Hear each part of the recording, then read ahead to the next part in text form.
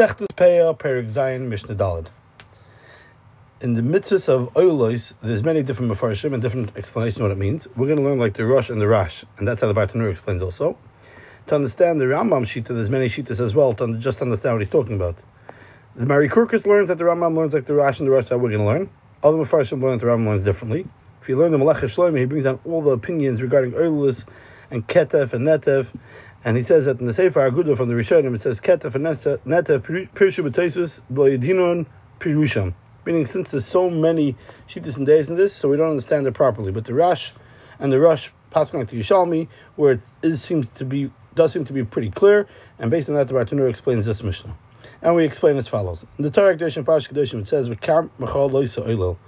The lashon is oilel v'yonik, when an eshkel is whole and it grows properly. So it's an eshkel, it's a cluster. Before it grew totally, before it grows fully, it's called an oilel, like a young child that didn't grow fully. These grapes that didn't grow properly, the Torah tells us not to take them, but rather to leave it to the poor. Chazal had a Messiah, it's that not included in the oil is, it's not considered an oil till it has two problems with it.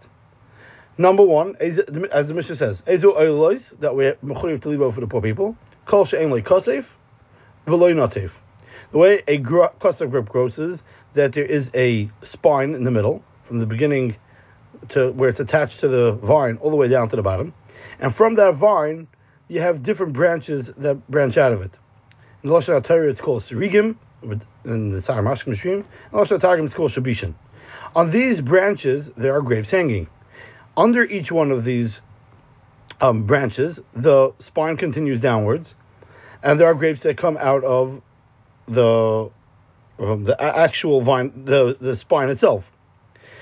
It happens to be in Eretz Yisrael. You see a fascinating thing. 40 years ago, you didn't have wide clusters of grape like they have today, and you can see that there's a hachana happening for the Yemei Mashiach. As Chazal said in Bimei Ba'asheni, the clusters of grapes were as big as a balchai, and the Mar Ksuba says it's a symbol of the Ketzu Mashiach, where they start growing, and it's unbelievable how you see today how much more they were than they used to be.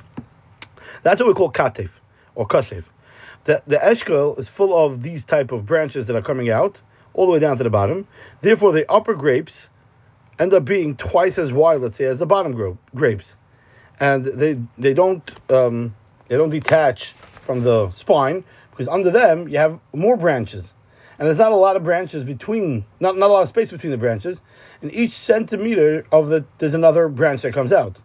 But if it doesn't have a lot of branches, then it doesn't have a din kasef, like a shoulder, because there's a space between it, and therefore that's only kasef. Natev is that on the bottom of the spine of the cluster of grapes, that you have single grapes that come out of the spine. When they have a lot of grapes that come out, they're laying on each other, and not each grape is even seeing the spine, the cluster itself, because it's resting on its friend. So they each attach to the spine, but they're far from it. They're laying to the length of it, not downward, because there's other things that are propping it up. And that's not of Melashin like drip. And in the tzitzis we find also that tzitzis have to be yenatfu in the length of the corner. But al kapanim, an eshkel that has very little grapes on the bottom, to the point where the grapes don't be native to the side, but rather they're hanging downwards, they're drooping downwards, that's ein nativ. And if so, it probably doesn't have a kasaf either, because the Torah says which is like a oilel at a yonik, as in contradistinction to adults, that these things didn't grow properly. So im yeshla kasef oy nativ shel balabayis, because it doesn't have a din of oil, only when it's missing sai, a lot of branches on the upper half, that should give it a shoulder-like thing, and sai, a lot of grapes on the bottom, which gives it a nativ type of look. And since it doesn't have a nativ or a ketef, so it's a balabayas. But in sofek la'aniyim, when you have to figure out if is that considered a shoulder or is it not, the Gemara Masechtas Chondav Kuflam Dah learns Ani V'Rash Tzdiku, that it's not talking about Dinei Torah, because it says Le'Seder Dal B'Rivay, rather it's talking about by tzedakah. You have to give it to the aniyim. We don't say what's in Mechabel Avaraya. Oiloilos Sheba Arkuva, a small little cluster that wasn't attached to the spine like the rest of it, but rather to the arkuva, which is the coming out of the grape itself. out of the grapevine itself. So if he could trim it together with a cluster next to it, so Imre Kretzis and Eshkol, then the halach is Harei Shabal Abayis. So Imlav Harei Shalaniyim. The Yishalmi gives a shear how close that is. The Yishalmi says Kepankis Koton Ketavla Ketano. There's different shiurim of what that is, but Al Kapanim, that's the amount that would be considered distant enough. Garga Yechidi, if you have a little grape on its own where it doesn't have any branches off of it. It has a cluster but without branches growing off of it. So Ruda Emer Eshkol, it's the Balabais gets to keep it. We learn out of a pasuk in Yeshaya, V'nishaba Oilelos Kenoiku Zay Shnayim Shosh Gargrim Resha Amer. So even if it has 2 or 3 gargrim, it's considered Oilo, as opposed to a Gargi Chidi, which is a lot more. V'chamarim Oilos, it's for the Aniyim.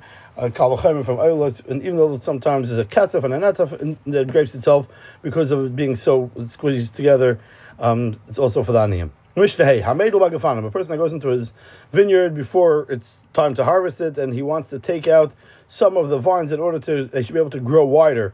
We had this earlier in the Masechta also. So he takes out 1 out of every 2. And he realizes initially that there's some of them that really are not healthy because they don't have a kataf and a nativ, and some of them are. So he wants to pluck the ones that seem to be problematic that he's going to have to give to Taniyim anyways.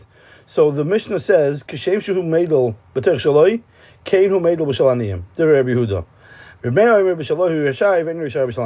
explains that Shutuf Yehuda is that Balabais has a status of a Shutuf together with Taniyim, and just like a Shutuf was allowed to do it if it's for the benefit of the grapes, so too he's allowed to do B'Shal Aniyim. But Rameir holds that the Din Aniyim are not like a Shutuf, but rather like a purchaser. And when a person purchases, the Balabais doesn't have a right to go ahead and take what he already sold to somebody else, so too he's not allowed to touch the Aniyim's grapes. And because of the Parat and Arlis, it belongs already to the Aniyim.